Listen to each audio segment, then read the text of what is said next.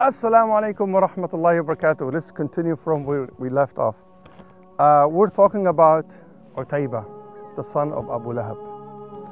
When he did this to the Prophet ﷺ, and he acted in a very rude way, and he divorced Kulthum radiallahu anha, the daughter of the Prophet ﷺ. So the Prophet ﷺ made dua and he said, Allahumma sallat alayhi kalban min kalabik. Oh Allah, take care of him.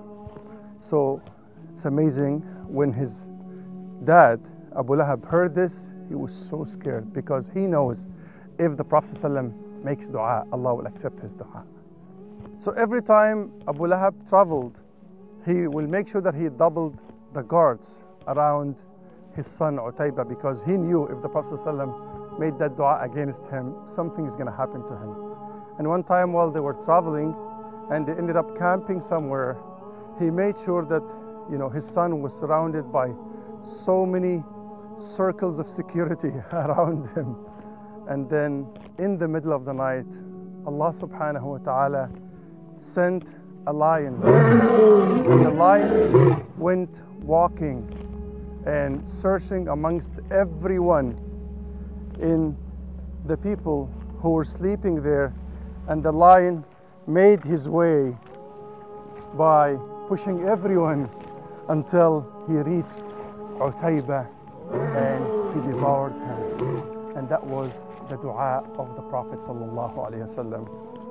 So this is the story of an entire family that shows their animosity to Allah subhanahu wa ta'ala.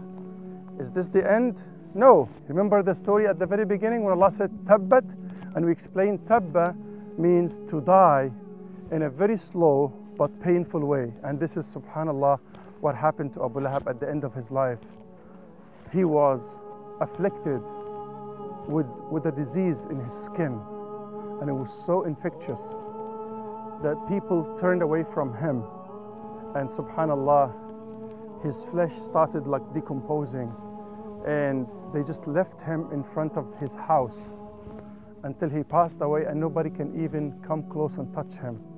That makes you think about Corona now, and what measures that we have to take to stay away from touching. Subhanallah. So they left him in front of his house until he passed away in such a disgusting, slow but painful way.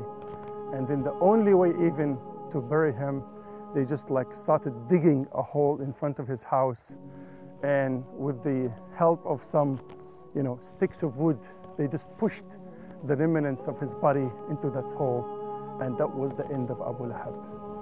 But if you want to know the story of his wife, once she heard this surah, Surat al-Masad, stay tuned, inshallah. We're going to share it in the next episode. Wassalamu alaikum wa rahmatullahi wa barakatuh.